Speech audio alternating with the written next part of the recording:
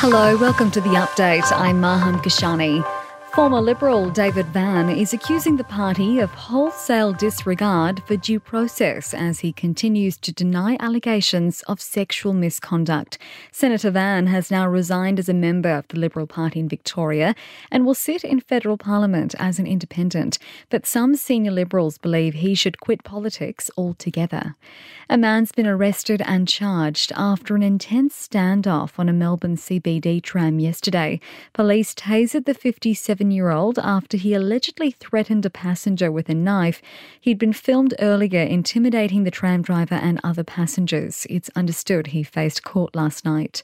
Rebels linked to Islamic State have killed more than 40 people and abducted others in an attack on a school in Uganda. Most of the victims were children. The attackers have been tracked to a national park in Congo. US President Joe Biden has kicked off his re-election campaign with a union workers' rally in Philadelphia. The 80-year-old Democrat says he's proud of his record in office and can't wait for the next 12 months. We've got a story to tell. We've got a record to run on. And most importantly, we're not only changing this country, we're transforming it. And Treasury will investigate the real cost of hidden fees on international money transfers. 9 newspapers reports Australians and international travellers in Australia sending money overseas are paying fees of more than 7% every time they make a foreign payment.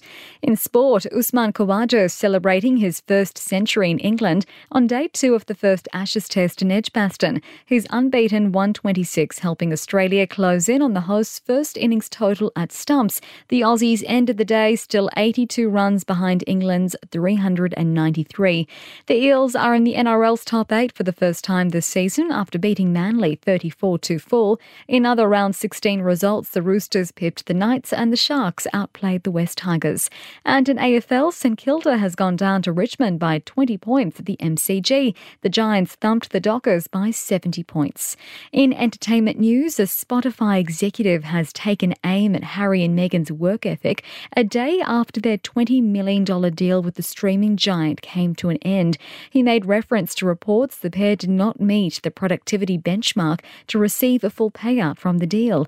The Sussex's audio production company Archwell Studio has produced one series for the platform, Archetypes, which Meghan launched last year.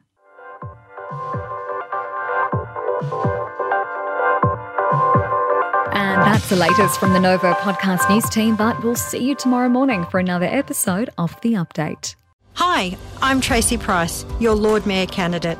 As your Lord Mayor, I will focus on ways to reduce the cost of living, provide more affordable housing and improve our public transport system. I will be standing up for the suburbs. We can make a difference. Send the LNP council a message and let's get it right for Brisbane. Tracy Price is right for Brisbane. Vote 1 Tracy Price for Lord Mayor. Authorised by Kate Flanders, Level 1, 16 Peel Street, South Brisbane.